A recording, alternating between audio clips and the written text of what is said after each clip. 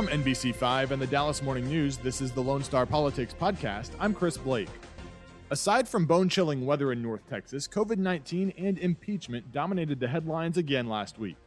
On the podcast, Julie Fine and Gromer Jeffers are joined by Dr. Cameron Webb, a member of the White House COVID-19 response team, Matthew Wilson, a political science professor at SMU, and State Representative Michelle Beckley, a Democrat from Carrollton. Plus, Julie takes a look back at the life of Congressman Ron Wright, who died February 7th after contracting COVID-19. We start with coronavirus. Dr. Cameron Webb is a Democrat who ran for a congressional seat in Virginia in November. He lost the race but was named to the White House COVID-19 response team in January. Webb's official title is Senior Policy Advisor for COVID-19 Equity. He joined Julie and Gromer to talk about new large-scale vaccination sites coming to Texas and best practices for residents while they await their shots. It was announced this week there will be 3 super sites in Texas, 2 in the North Texas area. How much can this speed up the vaccine process?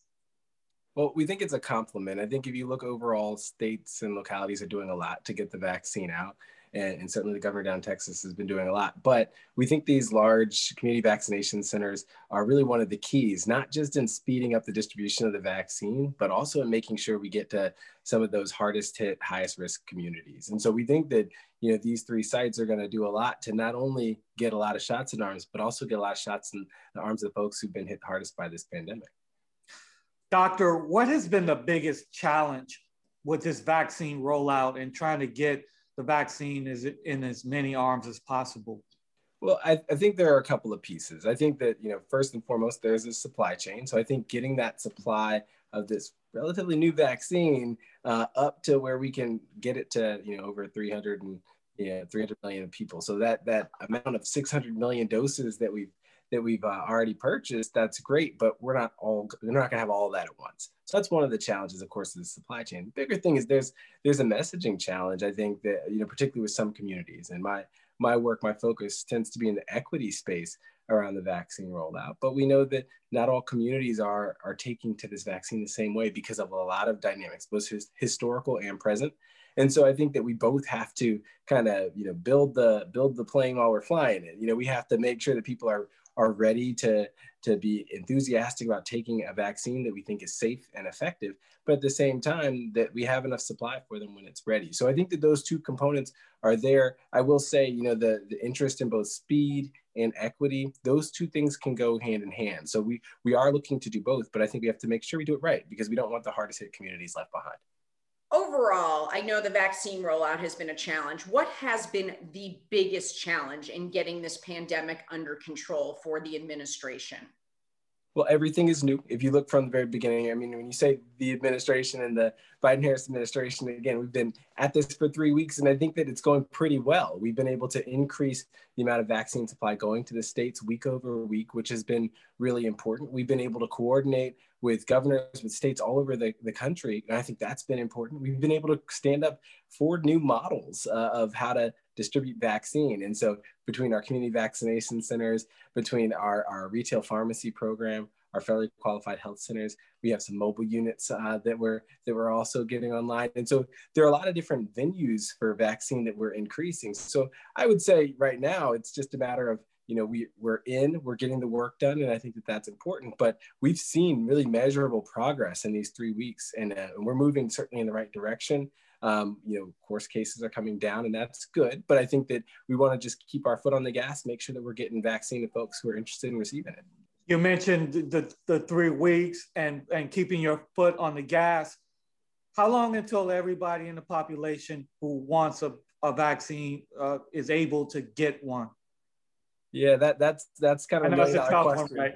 No, it's a question we get regularly. And so I think for us, we certainly have purchased the vaccine supply for all adults in the country, to be able to get a vaccine. Now, when that's going to be available somewhat is limited by how quickly these pharmaceutical companies, the vaccine manufacturers can get it made and get it out to us, and they're working really hard. We're using everything we have in our armamentarium to help support them in getting vaccine to us. And so I don't know a specific date, but I do know that what we're going to continue to do week over week is have more vaccine going into states. And remember, this is a phased rollout. So we're focusing on the folks who are at the highest risk of severe COVID, the highest risk of death first, and making sure that they're vaccinated, making sure our essential workers, our healthcare providers are taken care of. And so those are all things that are recommendations from the science that we're following. And then we're making sure that everybody who wants a vaccine, that's going to be the plan over the next weeks and months to make sure that's able to be done. So yes, it's not going to happen immediately, but we do believe that right now the fierce urgency is around making sure that everybody who's at the highest risk of severe COVID, the highest risk of dying, has access to this vaccine as soon as possible. You know, right now in Texas in general, we're seeing the trends improving. We're seeing numbers go down, hospitalizations, but you know, we've had very high numbers. How do you keep this going in that direction? Well, I think the messaging has to stay really consistent. So yes, the vaccine is here. We can see the light at the end of the tunnel, but we also have to remember that tried and true public health messaging is the key here. It's continuing to wear masks that work, that fit, that are effective. We know that's going to be a key. We know continuing those kind of physical distancing practices, that's going to be a key. So we want to make sure that people know that those rules, they're important. They're going to help us get this under control. And at the same time, you know, if you have symptoms, stay away from those places where you could spread the virus. These are messages we've been passing for the last year. But I think now that we're starting to see these numbers, turn, it's hold tight. Let's stick through this. Everybody mask up for these next couple of months. Make sure that we're using those best practices. We're not putting ourselves unnecessarily in harm's way or our community in harm's way. That's how we'll see the numbers continue to improve. And of course, the vaccine, that's going to help. But again, that public health, core messaging has to be top of mind for all Americans. And Doctor, I would imagine that message has its own unique challenge now, given that people have been dealing with this for almost a year. You know, maybe they're a little stir crazy. They see the light at the end of the tunnel, and you have to tell them to stay the course, right? That's right. And they say the night is darkest before the dawn. We've seen a couple of different spikes of this pandemic over the last year. And so I think what we want to tell people is let's finish the job. Let's wear our masks. Let's keep our distance. Let's follow those best public health practices. Let's make sure that we're getting tested if we come in contact with somebody. Let's do everything as well as we can to finish this job. And in the meantime, we're getting vaccine out to protect our loved ones, our communities, and even ourselves from getting sick with COVID or possibly dying. Those are the keys. And so we just have to keep encouraging folks.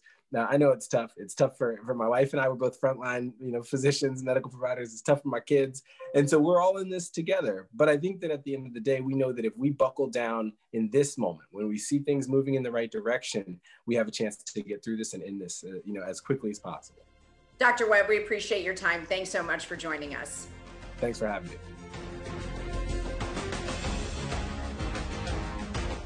We have plenty of coronavirus-related resources on our website, nbcdfw.com, including where to get a vaccine and how to register. Former President Donald Trump's defense team presented its case Friday after House impeachment managers spent 2 days trying to sway enough Republican senators to vote to impeach. It would take 67 votes to convict Trump. The Senate is split between 50 Democrats and 50 Republicans. So what can we expect early this week as the trial wraps? SMU political science professor Matthew Wilson is back to help break it down. The House managers have presented their case with videos capturing the moment-by-moment siege. While compelling, do you see a conviction here? I think a conviction is very unlikely. I don't expect that you get more than 5 or 6 Republicans at the most who would vote to convict. And of course, that would then fall well short of the threshold of 67 total senators that would be required in order to convict. So I don't see a conviction coming because there's enough of an ability for Republicans to say, President Trump didn't directly incite violence. He actually called for protesters to be peaceful. He has a right to object to the election outcome. And we've already seen a signal from Republican senators that the great majority of them don't believe that this process of trying a former president is even constitutional in the first place. So no, I don't see a conviction. Yeah, Professor, let's talk about the arguments about whether it's constitutional or not. And you know, they also argue that this process was rushed and that the former president's First Amendment rights have been somewhat violated. How do you think this will play in the court of public opinion? Well, so some of those arguments are stronger than others. I actually think the First Amendment argument is not a very strong one, in the sense that impeachment is not a criminal prosecution, right? The president is not being put at jeopardy of his life or liberty or property. That is, he's not facing a criminal sanction for anything that he said. So the First Amendment doesn't really apply here. Impeachment and then a subsequent judgment on an impeachment is not a criminal act or a criminal conviction. It's a political act. And so I don't think that the First Amendment argument will go very far. I think they're on much stronger grounds to talk about constitutionality. Is this process being used as it was intended? Did the founders even envision someone who had already left office being subject to this kind of sanction? That's a very legitimate question. And then the other argument that may resonate is whether the president's connection to the violent actions at the Capitol is close and direct enough to merit this conviction on the impeachment charge, as opposed to something less like a resolution of censure or something of that nature. Well, the former president doesn't have Twitter, as we know. We've not heard much from his campaign and advisors. What do you make of that? Well, President Trump is clearly, really suffering without Twitter, because it was, for years, his communications lifeline to the public. It was his way to be able to go around the media and not to have his remarks kind of filtered or mediated by someone else. And now he doesn't really have that. So we haven't been able to hear him weigh in on what's going on. In some ways, that may actually be helpful to him, in that he is forced to resist the temptation to pop off or say something incendiary. So in some ways, it may be good for him that he's not directly weighing in on everything that's said on the Senate floor. But that means we only get indirect reports of what he's thinking about these proceedings. And apparently early on, he was not happy with the performance of his own attorneys. Hopefully today, from his standpoint, he's a little happier with what they were saying and doing, but we only get these indirect reports. Professor, does the Republican support for the former president in the Senate, and quite frankly, the House also, does it signal that he is still the leader of the Republican Party? It signals that he is still the single most powerful and influential person in the party. I think that is clear. I think that will slowly wane over time, particularly as he is off Twitter and is not a daily media presence. So his influence right now is still significant within the party. He'll always have some voice and some role to play. I do think increasingly, though, Republicans are ready to move on from the Trump era. They'd like to get this trial behind them, to start focusing on the 2022 elections and their opposition to the Biden administration and how they're going to try to capture the House of Representatives in 2022. So, yeah, Trump is still someone that Republicans don't want to cross and don't want to alienate. But with every day that he's out of power, that level of influence diminishes just a bit. So I would say Trump's influence and power within the party is on the way down, not on the way up. So if you see the influence on the way down, where do you see the future of the Republican Party? Well, the challenge for the Republican Party is going to be to bridge the divide between the Trump constituency, right? The people that Trump brought into the Republican Party, the people that he attracted with his strong message on things like trade and immigration and some of the hot button cultural issues, but also reaching out to some of the traditional Republicans, more fiscally oriented, more highly educated in the suburban areas that Trump's style and behavior alienated. And so the question is, can the Republican Party walk that fine line? Can they be Trumpy enough to retain his supporters, but not so Trumpy that they continue to alienate the kinds of people that Trump put off? Some Republicans have tried to do that. Some people like Nikki Haley, for example, has done a pretty good job thus far of walking that line. Marco Rubio has done a fairly good job of walking that line. But I don't think the future of the Republican Party rests with the never Trumpers. That is, it doesn't rest with the people that want to publicly and explicitly repudiate the president. But nor does it lie with the people who are just totally in the Trump camp, closely associated personally with President Trump. It's a fine line to walk, and we'll see if they can do it. Stay with NBC5 on TV and online for live video of the impeachment trial this week. Let's pivot to the state level. Texas Representative Michelle Beckley, a Democrat from Carrollton, was elected to her second term in the state house in November. She represents Texas's 65th House District, which includes parts of Carrollton and Louisville in Denton County. Beckley has introduced House Bill 1519, which would allow permit holders to deliver alcohol across the state. She's also been among the most vocal House members regarding COVID-19 protocols and called early in the vaccine process for Denton County Public Health to be selected as a hub. Here's Representative Beckley with Julian Gromer. First of all, you have a bill out that may make you popular with many Texans, making alcohol to go permanent. Yeah, so it's actually kind of for the liquor stores. So the actual bigger bottles, not just the ones you get from the restaurant. So it's mainly to go from the package stores, which I did learn what a package store is now. I had no idea that that's what liquor stores are. So it's kind of taking alcohol to go one step further, and that letting you, the apps that deliver like Drizzly, or there's amazing how many of those people have contacted me that they like the bill. That how many of those apps so that you can get it delivered to your house. So Representative, explain to us what the situation is kind of now, because liquor laws are confusing to a lot of people. And what exactly will change and what will, in your view, make it more convenient? Sure. So, like many people, a lot of people think of us as these like exalted people that were elected offices, but we're really not. I'm a bird store owner that pretty much lives the same life that most of my constituents live.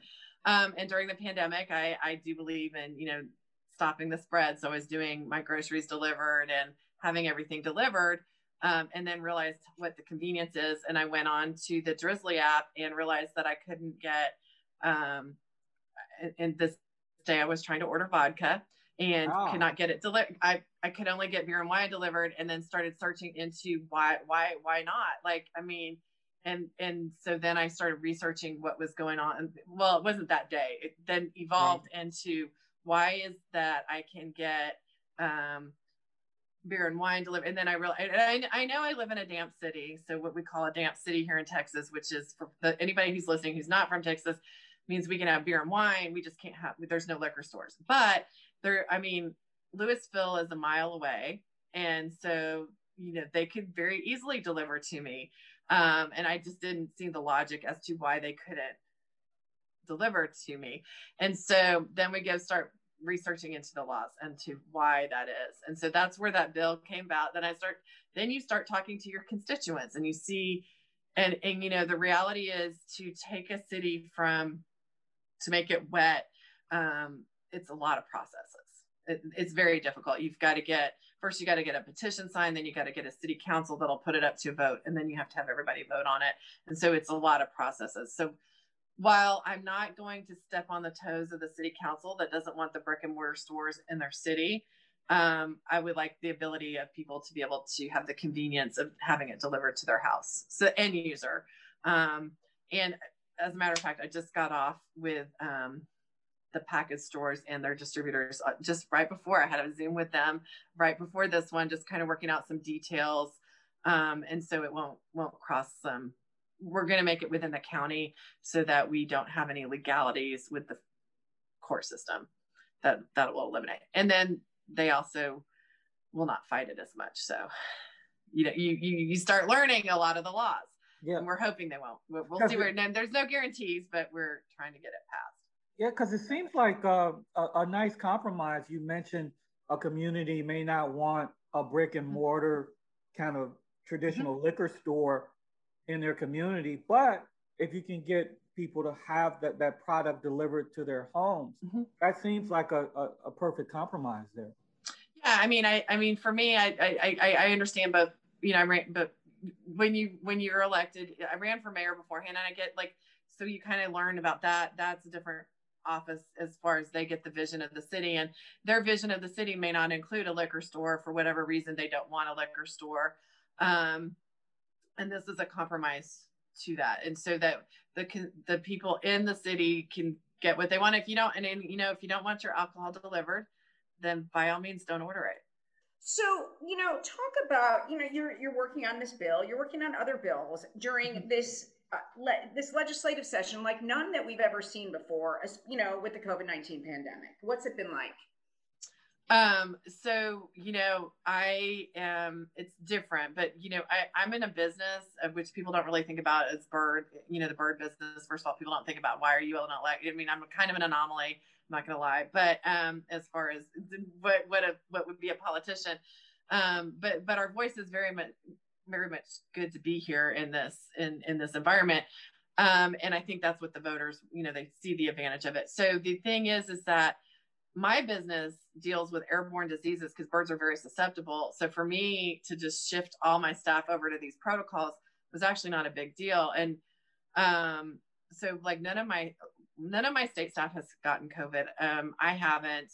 Now I had an employee at my store did. He worked at another job as well. But the main thing is to not like have the whole store get COVID. Like you want like not everybody to get it. So setting the protocols. I mean, my office has pretty strict protocols. We're not letting people come in the office.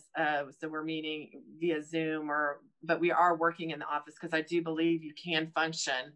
Your business should be able to function while you're doing it. And we have a very collaborative office. So, we need to see each other. So, but it's a challenge because, you're not seeing a lot of people face to face. I am in group 1B and I am fortunate enough that I'm fully vaccinated now. So but that's just recent. So now I feel a little bit more comfortable in meeting with different people. I'm a little more comfortable, but my staff isn't. And I still, because we don't know there's still a lot of unknowns with the vaccination. So I still do tests before I go to the House floor. And when I come in here is to make sure I'm not exposing anybody. So Representative, you and your sister lawmaker, Representative Ana Maria Ramos of Richardson, you just took a stand and did not attend the swearing in ceremony. Which is a pretty big deal for folks, right? I mean, it was kind of a sacrifice that you made not to participate, but you felt it was important. Why? I felt it was important. We have spent 9 months a year trying to not get COVID, and the CDC guidelines are 6 feet apart, and unfortunately on the floor, we're sitting about 3 feet apart from 5 different people, and so. If you range it out to 6 feet, it's even more people. It just, we, both of us don't want COVID. And so, I've done Zoom family events. I did Zoom birthdays. We haven't met. I followed pretty much as much of the guidelines as we possibly can. And none of my family members have gotten COVID, but we've been you do isolate. There is some isolation. So we did that stance. But, actually at the end of the day, she and I had our own ceremony and her husband got to swear. We found that you don't have to do the big ceremony. You could do your own ceremony. Right. And we did it. We did our own ceremony. We did it our own way. So we have that memory. So, I think at the end of the day, honestly, I actually didn't think it was going to be as newsworthy as it happened to be, but it ended up being pretty newsworthy. And then come to find out that I was sitting in front of one of the people who had COVID, who tested COVID on his way out on Thursday, and I sat with him in front of him for 2 days. So I wasn't wrong that COVID is in this building and we are being exposed. Before we let you go, Representative, I have to ask you, because you brought it up. Do you drink like one of those fancy vodkas or what was the brand? I was curious. I was ordering Tito's. Oh, So, there you go. I was ordering Tito's. Of course, I was ordering Tito's. And then, when I drink whiskey, I might be drinking some bent whiskey from the district. Not gonna lie, see, and that one's even great because it's female owned. So we can go on about Bent Distillery if you want to, but yeah, no. So I was ordering Tito's that day. All right. Well, thanks so much for being with us. We appreciate you. Be safe. Okay. Drive safely. Yes. I will. Thank you guys. Have a great day. And finally, last week, the first sitting member of Congress died after contracting COVID-19, Representative Ron Wright, a Republican from Arlington. The 67-year-old Wright was also fighting a prolonged battle against lung cancer. Here's Julie. Ron Wright's a giant of a man that we lost today. As friends remember Congressman Ron Wright. But Ron stood strong all the way to the end. They remember faith, family, his love of the job, and strength. He never let on. He never was one to complain. But that was the way he was. He was always positive. He was always uplifting. In 2018, he was diagnosed with cancer and told us this in July of 2019. Don't let it define you. Don't let it stop you. Keep working, keep dreaming, keep doing things that you enjoy. He did, like being with family and continuing to travel to Washington to keep working. Wright also ran for a second term. No surprise to longtime friend Tarrant County Sheriff Bill Wayborn, who knew him through his time on Arlington City Council, Tarrant County tax assessor, and congressman. Ron Wright was the same guy all the time. He was honest, full of integrity. He was the guy, the statesman that we always wanted, and just full of integrity, and the guy that you could count on for great, solid advice. Echoed by decades-old friend, Tarrant County District Clerk Tom Wilder. He didn't have a bit of quit in him, and what you saw in private was what you got in public. For more than 2 years, Wright fought cancer. He was recently hospitalized with COVID-19 and passed away. He would do whatever he could to help move things forward, and always wanted to be sure that he left the place better than it was before he got there. He will be remembered by many. Ron Wright was 67 years old. Governor Abbott will call a special election to fill his seat. Gromer, this is someone that came in on every time he was here, and he just had a really, really positive attitude, even though he was obviously battling cancer more than we knew, and he was very special. Yeah, the last shot of him, that smile on his face with the bow tie, says it all. And, I remember one of his last visits here after the show, we talked about his diagnosis, and he was just so upbeat. He was doing well, and he was looking forward to serving the people of District 6. And let me add, Julie, he loved this area. He loved Arlington. He loved the congressional district. Thanks to Dr. Cameron Webb, Professor Matthew Wilson, and Representative Michelle Beckley for joining the show this week. You can stay up to date on everything related to Texas politics at NBCDFW.com/Lone Star Politics. Stay warm and stay safe. We'll talk to you next week.